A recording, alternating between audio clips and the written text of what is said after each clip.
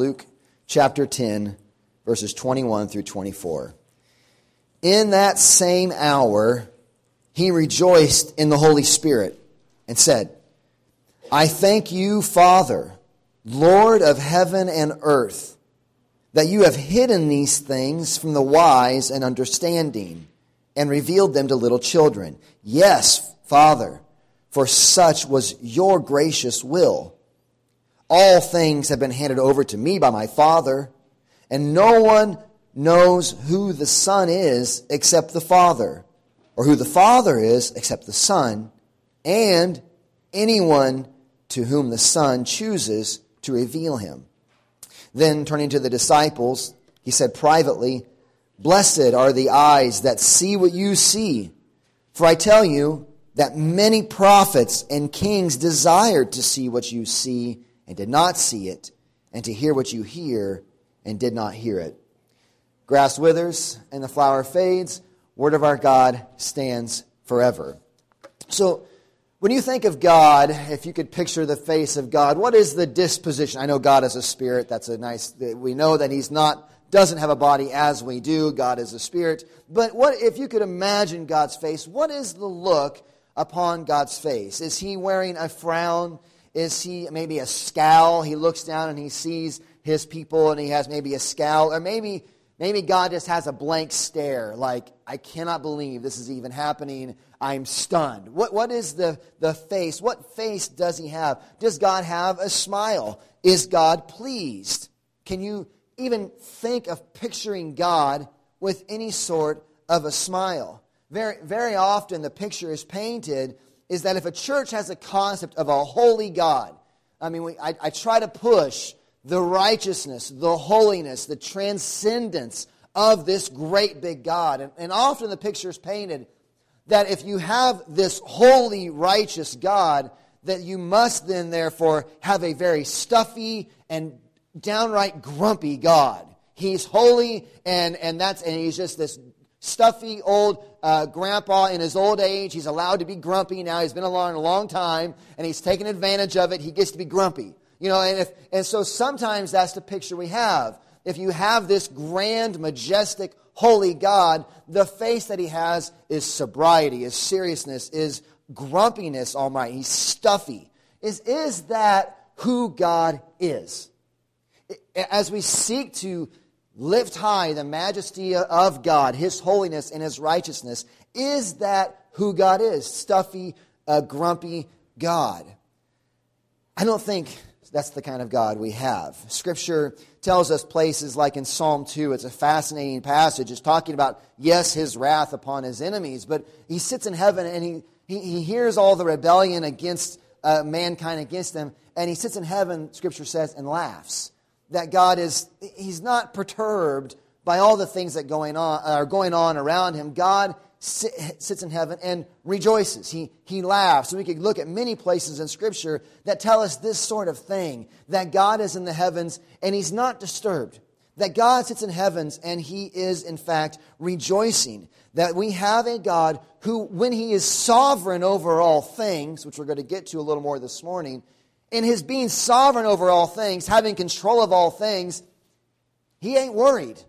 He's not worried. Things are going as He is working them out. Now, there's mystery involved in that, but clearly from our Scriptures, God as the sovereign one sits in heaven and He is not wringing His hands. He is not scowling. He knows what's going on. But this morning we have this interesting look into the emotions of Jesus. Now, this is the one place in all of your Gospels, the description of Jesus is one of Him rejoicing.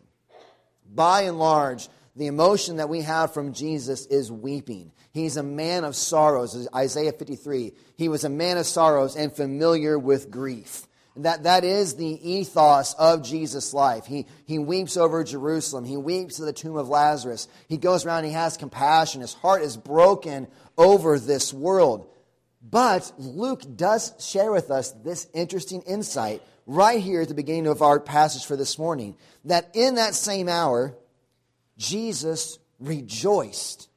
He rejoiced. The man of sorrows, somehow in the midst of all of the sorrows that are going on in his life and all the sorrows that are lined up for him. He's not unaware, right? We know that at this point, he's already told his disciples a couple of times, they're going to come and capture me. They're going to take away the Son of Man. He knows his death is coming. But somehow, in the midst of his sorrows, and in the midst of frustration and being rejected by his own people, somehow in the midst of all that sorrow, Jesus is a rejoicing Jesus. He is a rejoicing God.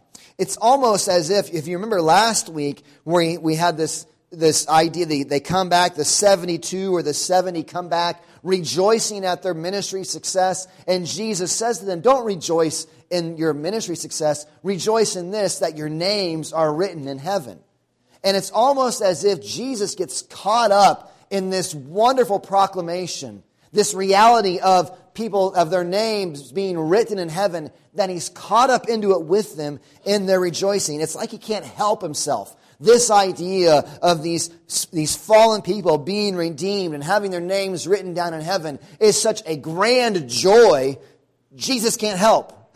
But in that same hour, he rejoices. He rejoices. And he rejoices, this is fascinating, in the Holy Spirit. In the Holy Spirit. And we don't have time to go into a lot of this. If you ask some people around what the book of Acts is, and if you ask Don, he'll tell you it shouldn't be called the Acts of the Apostles. He'll say it should be called the Acts of the Holy Spirit. Well, I'm going to one-up him and say not only the book of Acts, but the book of Luke, which is the Gospel of Luke, which is the first book that Luke wrote. They're both very Holy Spirit centered. Not centered, but they're talking about the Holy Spirit a lot. They're Christ-centered. But the movement of the Holy Spirit is very active in the Gospel of Luke and in the Acts of the Apostles. The Holy Spirit, Jesus here, we see this, he highlights the Holy Spirit a lot, but he's saying that in that same hour, he, Jesus, rejoiced in the Holy Spirit. It's a fascinating connection. We don't have time to get into all of it, but if you think about a movement of the Holy Spirit, what do you immediately think? What is the attitude of a move of the Holy Spirit? If the Holy Spirit were to come in among us and dwell and pour out in a tangible way, if you are a believer in Jesus Christ, you have the Holy Spirit. But there are places that it speaks of in Scripture of the Spirit being poured out, the Spirit showing up, things happening. What would happen? Well, if your experience of the Holy Spirit is one that is devoid of joy, if joy never enters into it, if you think a movement of God by the Holy Spirit in and among us is one that is devoid of joy, then you don't really know Jesus. Jesus has a rejoicing that is in the Holy Spirit. Trusting Jesus, seeing Jesus, being filled and indwelt with the Spirit will mean many things. But one of the sure implications is that it will liberate you to know true joy. It means many more things than that, but it doesn't mean less than that. If you see Jesus, if you trust Jesus, if you are filled and indwelt by His Holy Spirit, it will mean many things. But one sure implication is that it will liberate you to know true joy. True joy. And true joy is what we're shooting for here. True joy. We discussed last week, I said that He told His disciples not to rejoice in ministry success that they were having, but to rejoice instead in the eternal hope-filling reality of having their names written in heaven. And the emphasis is that Jesus is better than ministry success. But I would also include this reality that Jesus is better than any temporal pleasure. I mean, we kind of, we're driving home the point, Jesus is better than ministry success. Even if it goes well in your ministry, that has nothing to rejoice in compared to, not that you shouldn't rejoice in God blessing that, but it's nothing in comparison to the joy that is in Jesus. But I would also include this reality. Jesus is better than any temporal pleasure. And this is important for us to understand as Christians, because the world and our sinful flesh is constantly barraging us with the promise of sinful pleasures. The world is constantly barraging us. You want to know peace, you want to know joy, you want to have pleasures. Watch TV this afternoon. Turn on, I don't care, watch cartoons. Watch your kids' TV show. It's disturbing. It's inundating children. Here's pleasures. Here's happiness. Here's how you have a good time. Here's what life is all about. Pleasures, pleasures, pleasures. And our culture and our own sinful flesh is constantly highlighting all these things. Here's joy. Here's joy. Here's pleasures. Here's what you're going to find your happiness. And it's constantly barraging us with this. We are promised with a binge drinking party culture. And this is our context right here. We are convinced that going out and having a temporary night of getting blitzed is joy. This temporal pleasure, this is joy. There's nothing more fun than getting temporarily blitzed. We are promised by a culture who thinks that sex has been improved upon by making it promiscuous. A culture that thinks that they have improved upon the marital union by saying, you know what, it doesn't matter, it's everywhere and anyone, no matter what. They think they've improved upon that.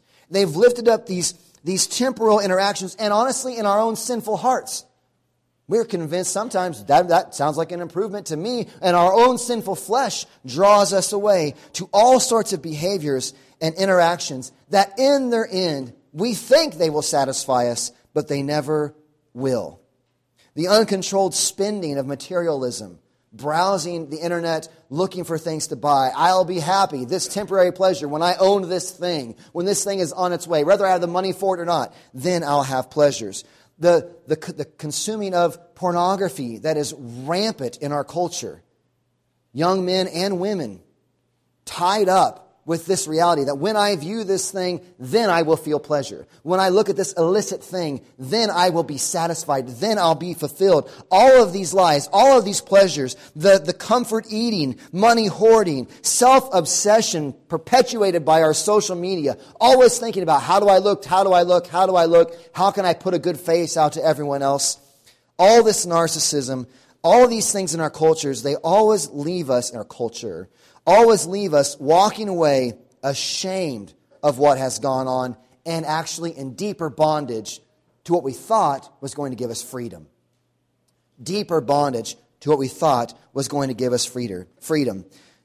We're going to repeat the thing we now regret because we are told the lie over and over again and believe it in our hearts. This is where these temporary pleasures are where it's at.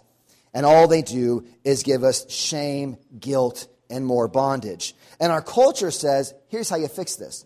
Here's the culture's answer. Remove the guilt, right? I mean, so we do all these things and we walk away. We wake up the next morning, guilt, feel dirty, we don't like it. What's the culture's answer? Stop feeling guilty. It's okay. Don't worry about it. That's the answer. And then so people just charge on even more into it and wake up even more the next morning, even more dirty and guilty. They refuse to realize that what we should do is repent, trust in the forgiveness found of Christ, confess these things as sin, and then yes. See, here's where I get excited. Because we say, kill temporary pleasures and go over here and go to stodgy religion. That's the mindset we have. Don't have any pleasures, don't have these temporal pleasures, and come over here and just love Jesus. Just settle for Jesus. That is not the picture we have from Scripture. It is forsake temporal sinful pleasures for what they are, temporal pleasures, for the cosmic joy that is in Jesus. Cosmic joy. You can't get bigger than the cosmos, everything that is. Cosmic joy that is in Jesus. Jesus is after a joy in your heart, my heart, and our hearts here this morning. He's after a joy that does not fade. A joy that does not fade.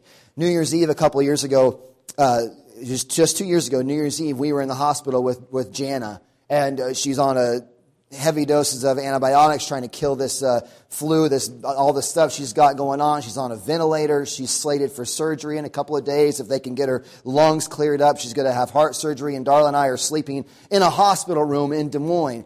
And, not an enviable position to be in. Nobody's like, well, sign me up. That sounds like a New Year's Eve party I want to be involved in. No one wants to be there at that time, do you? No. But we're sitting up there in that room, and we look out we're looking south over 235 down in the downtown Des Moines, and they set off fireworks, and you knew parties were going on there at New Year's Eve. And I'm good for them. I'm not against fireworks or having a good time.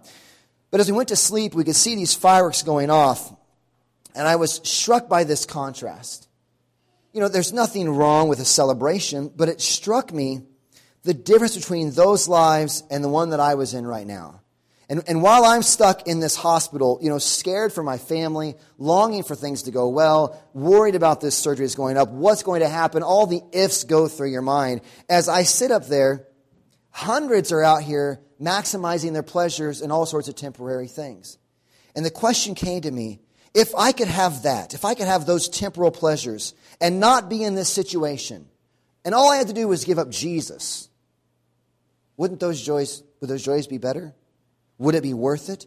And the answer is a resounding no. If you don't know how to answer that question, we need to talk. Because these temporal pleasures, as they fade away, the joy is nothing to be compared with the joy that Jesus brings. Sinful pleasures cannot hold a candle to the cosmic joy found in Jesus. And Jesus' implication here is that they would never trade any joy for the joy of knowing their names are written in heaven and knowing Jesus. So, after this statement of his rejoicing, he speaks and he thanks the Father that he has hidden these things from the wise and understanding and revealed them to the little children. And it makes us ask a couple of questions. What are these things that he has hidden, and why has he hidden them? Well, what he's kept hidden from the wise and the understanding is the truth of the gospel, the truth about Jesus, who Jesus is, what he is doing, and what is not being revealed to the wise and the understanding. Jesus is saying that the true knowledge of him that benefits anyone is not a knowledge that is gained through natural means. Intelligence is important, it's highly valued in our culture, but the mindset then is often carried over into religious pursuits. You want to be intelligent, book smart, know all these things because, boy, look at the success that comes to you. But that doesn't translate in this room. It doesn't translate with Jesus. He's hidden these things from the wise and understanding. And it's not that if you're smart, Jesus isn't going to talk to you. It's not that. But the reality is, it's not through those pursuits that you can come to an accurate knowledge of who Jesus is. In our natural world, many of the most intelligent minds, they become scientists. They pick up a book, they take natural revelation, they're able to look at chemistry and physics and all of these things and figure it out and do the book work, figure out how nature, the body, astronomy, all of these things work, and they're extremely intelligent. But then they come and they tell us there's no God. And it shocks us because we think, how can they be so smart and not realize that the very foundations of all the work they're doing are based upon some transcendent reality that holds things together and gives things consistency. But we won't go on much time there. But intelligence is not the pursuit that ends in finding God. That is not it's not wrong to have intelligence, and please continue in your pursuits, but that is not how the reality comes to us of finding Jesus. And the same with the wise in our age. Not the understanding, it's not the wise. How many spiritual sages do we have that talk about this reality of they spend a lot of time looking inside of themselves and discerning their own purpose and discerning their place in the universe and becoming one with the universe and discovering, they'll say creepy things like the divinity within or connecting with the divinity in the universe. And they have all this wisdom and they have no connection with the true God. They take all this energy and devote it to discovering the divinity within themselves or in the world while never seeing the divinity of the Creator. Paul says it in 1 Corinthians. He talks about this. We don't have time to go much into it, but 1 Corinthians chapter 1, he speaks of the folly of the gospel. Foolishness. Verse 18 in chapter 1 of 1 Corinthians. For the word of the cross is folly to those who are perishing, but to us who are being saved, it's the power of God. For it is written, I will destroy the wisdom of the wise, and the discerning of the discernment of the discerning I will thwart. Verse 20, where is the one who is wise? Where is the scribe? Where is the debater of this age? Has not God made foolish the wisdom of the world? For since in the wisdom of God, the world did not know God through wisdom, it pleased God through the folly of what we preach. The message of the gospel, the foolishness of the gospel, of who Jesus is and what he has done. It pleased God through the folly of what we preach to save those who believe. Verse 26, consider your calling, brothers. Not many of you were wise according to worldly standards. Not many were powerful. Not many were of noble birth. But God chose what is foolish in the world to shame the wise. God chose what is weak in the world to shame the strong. God chose what is low and despised in the world, even the things that are not, to bring to nothing the things that are, so that no human being might boast in the presence of God. God has hidden, as we look at the beginning part of this passage, God has hidden these things from the wise and understanding, and bringing to nothing the things that are held up as something, so that no human being boasts in the presence of God. No human being boasts in the presence of God. Think of it like this. Nothing will steal your joy in knowing Jesus. Nothing will steal your joy quicker than by proudly thinking about the good things that you deserve. This is what I should get. I'm wise, I'm learned, I'm understanding. God, because I've climbed this ladder, you should X, Y, and Z. Nothing will steal your joy quicker than thinking the things you have are the things you deserve, are the things that you have earned, are the things that you have grown up into, that you have achieved for yourself, will rob the joy of those things. Sometimes the greatest hindrance to your faith is not full-blown debauchery, but delusional, proud self-righteousness. When you see the true gospel, a proclamation of what God has done for you while you were his enemy, not what you have done to earn the favor of God, your joy is full in the foolish of the world and foolish of the wise gospel message of Jesus Christ. This good news, not of what you have done, and this isn't to make you feel guilty. This is just the reality. It's to make you rejoice in the reality of, I didn't do it, I couldn't do it, but look what Jesus did. So my joy isn't in me anymore. My joy is in him. Not because I have climbed a ladder of intelligence and wisdom and figured out God. God in his mercy has declared his gospel to me, that I could hear it and be saved and be forgiven of my sin and reconciled to him, and therefore have true rejoicing in who God is for me. But believe it or not, I want to dig a little deeper. 2 things. Glad I didn't pick 3. Just 2 things. 2 things, specific realities that further charge our joy in Jesus. The first thing is the sovereignty of God and of his Son. Look back at Luke chapter 10 with me. 4 things highlighted here that are just astonishing. 4 things that are just astonishing. The greatness of your joy in God will directly relate to your seeing and understanding of his true greatness. The greatness of your joy in God will directly correlate to your seeing and understanding of his true greatness. The closer to reality your vision of the greatness of God is, the greater your joy in him will be. 4 pointers lifting up to us the greatness of God. Jesus prays, I thank you, Father, Lord of heaven and earth. This is a Jewish description. You can look back in your Old Testament and see many descriptions of God in this way. He is the God of the Lord of heaven and earth. This is unique. This is not the polytheistic many gods religions they'd have if we have a God of the carpet, the God of the wind, the God of the sun, the God of the stars, the God of the grass, the God of dirt, the God of earthworms. You got gods everywhere. That's not this God. This is the God of heaven, the Lord of heaven, and the Lord of earth. David offers this prayer in 1 Chronicles 29. He says, Blessed are you, O Lord, the God of Israel, our Father, forever and ever. Yours, O Lord, is the greatness and the power and the glory and the victory and the majesty, because all that is in the heavens and the earth is yours. God owns it all. Second thing, he says, Jesus is praying, God, I thank you, Father, Lord of heaven and earth. You've hidden these things from the wise and the understanding and revealed them to little children. Yes, Father, for such was your gracious will. God designed to do it this way, and therefore he did it. He wanted to do it this way, and so he did it. The NIV reads, For this is what you were pleased to do. God does as he desires to do. Now, this causes us as finite beings to ruffle a little bit. God does what he wants to do. We have specific things in mind, things that happen and things that very obviously grieve the heart of God. And we think things, but the reality is things that would obviously grieve the heart of God in one sense, but they are things that will prove in the final analysis to be for our ultimate good. And honestly, I'm quite okay with being puzzled by this. How can God always get his will, always get his way, be in charge, and all these bad things that I see happen? I can't make the two of these things match up sometimes. And you know what? I'm okay with that. You know why? I'm not God. And at some level, you can't explain these things. But somehow, God has promised in his word, he has told us that he is the sovereign God. He does what he pleases, and he will, Romans 8:28, work all things together for the good of those who love him and are called according to his purpose. How that fits together, my pea brain can't figure it out sometimes. And I bet yours can't either sometimes, if you're honest. But you know what? There's a reason why that can't fit. You're not God. You don't got his brain. But he does.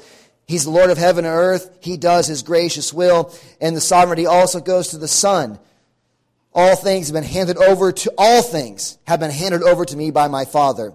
Just got to spend a lot of time on this one. How many things are all things? Is all things some things? Or is all things all things? All things are all things. All things are given to the Son's hands. And by that, he doesn't mean some things, but all things. God is sovereign. He is the Lord of heaven and earth. He does as he pleases. All things are in the hands of the Son, and the Son reveals himself to who he wants to reveal himself. There are some deep issues and some deep things to talk about there. But to just put our toe in the waters of this, we see that the Son and the Father are sovereign over even the revealing of themselves. We do not know about God because we are incredible discoverers and learners. We're the wise, the intelligent. No, we know of God because he has chosen to reveal himself. God big. God big. Does anyone know Wayne's World? God big. We small. Garlic. God's big. We're not. And the greatness of your joy in him, the more you hamper down that greatness, you're hampering down your own joy in who he is. If your view of God is not as big as he truly is, your joy will be diminished. If your view of God is of an all-powerful God who's not all loving, is not all completely good, you'll have no confidence that he's going to, in the final analysis, be able to make all this work for my good. But if your view is of an all-good God who, wants to do what's best, but he ain't got the power to work it out, I can't be happy. I'm worried about everything that's coming my way. Then God's strong, but he's not loving. And if your view is of this cosmic Christ, full of power and full of love and full of mercy, then your joy will rise to that accurate view of him, knowing that all is in his hands and that he will not forsake those who are his and will not let shame come to them on that final day. First thing that this helps us with, sovereignty of God. Second thing is the true sight and seeing and hearing of Jesus. Verses 23, 24. And then turning to the disciples, he said privately, "Blessed are the eyes that see what you see. For I tell you that many prophets and kings desired to see what you see and did not see it, and to hear what you hear and did not hear it." How is this supposed to help us? You read that and you think, what? Why did Luke even put that there? This speaks nothing to me. And you know why it doesn't say anything to me? I didn't get to see Jesus. Blessed are the eyes that see what you see. Well, thanks a lot. I guess the blessing's out of my league. I mean, blessed are the eyes that see what you see. And it seems as though that's what Jesus is saying, right? I mean, if you read it on its face, blessed are you if you've seen it, and blessed are you if you've heard it. It seems as though that's what he's saying. But think about it. We've just come out of verses 13 and 16. You got your Bible open. You can look back there. And here are these cities, Chorazin, Bethsaida, Capernaum. What did they do? They saw Jesus in the flesh. They saw his miracles. They heard the tenor of Jesus' voice. They didn't just get to read it. They knew what it sounded like. And what happens to them? Whoa. Because they saw, they heard, and they rejected. There's something more to what Jesus is saying here. It wasn't enough for those who just saw that they saw. There's a deeper seeing than seeing. Okay? There is a deeper seeing than just seeing. The unbeliever who thinks, well, it's not fair, and is going to go before the bar of God in the final judgment and say, if I could have just seen Jesus, or if I could have just actually heard his voice, then I would have believed, not going to get off. Because here we have many towns, woe coming to them, who did see, who did hear, and rejected. And it's a false idea that if you had been in their shoes, you'd have done differently. You probably would have done the same thing. You'd have rejected because your seeing is not real seeing. There's no saying that if these unbelievers, would have been alive at the time, they wouldn't have been just like the residents of Chorazin and Bethsaida, finding excuses to disbelieve even when they've seen. But not these disciples. They've seen it, and, importantly, they've really seen it. Okay, you know what I'm saying? They've seen it, and they've actually seen it. The prophets longed for this full revelation, is what he says. For I tell you, many prophets and kings desire to see what you see and hear what you hear and did not hear it. Last passage, just 1 Peter chapter 1, verses 10 through 12. The prophets long for this thing, and it's the thing Peter talks about in his letter of 1 Peter. 1 Peter chapter 1, verses 10 through 12. Concerning this salvation, the prophets who prophesied about the grace that was to be yours searched and inquired carefully, inquiring what person or time the Spirit of Christ in them was indicating, when he predicted the sufferings of Christ and the subsequent glories. It was revealed to them that they were serving not themselves, but you, in the things that have now been announced to you through those who preached the good news to you by the Holy Spirit, sent from heaven, things into which angels longed to look. The prophets searched and inquired with longing to see the full revelation of the person and work of Jesus. They predicted his sufferings, but they couldn't see how they were all going to work out. However, as blessed as they were by God, having the Holy Spirit working through them to prophesy and getting glimpses of what's going to happen, we are far more blessed in having the full picture of who Jesus is and what he has done laid out plain before us in our scriptures. All of this has been declared to us in its fullness. The mystery, as Paul says, the mystery kept hidden for ages and generations has now been revealed. The mystery is this: Christ in you, the hope of glory. These realities are so great that the angels are longing to look into them. So, how does this increase our joy? How does this increase our joy? Well, do you see? If you see, do you realize there was no reason for God to have mercy on you and to show himself to you?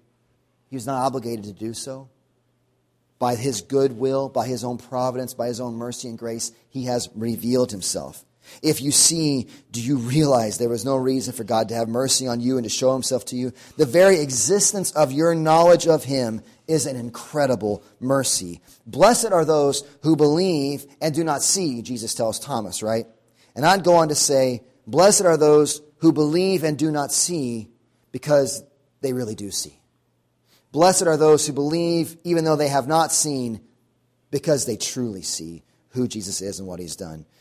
Jesus commands his disciples to rejoice. Jesus himself rejoices in the Holy Spirit. Will their rejoicing and his rejoicing be our rejoicing? Will we cast away all sinful temporal pleasures for the having of eternal joy? Will you see? Will you see this morning? The sovereign Lord of the universe has made himself known. He has put his love on display. And it is in remembrance of that display of love that we come to communion. As you come to communion this morning, pray, ask for eyes to see. Confess the sins of lower pursuits, of temporal sinful pleasures. Receive the mercy and forgiveness secured by Christ.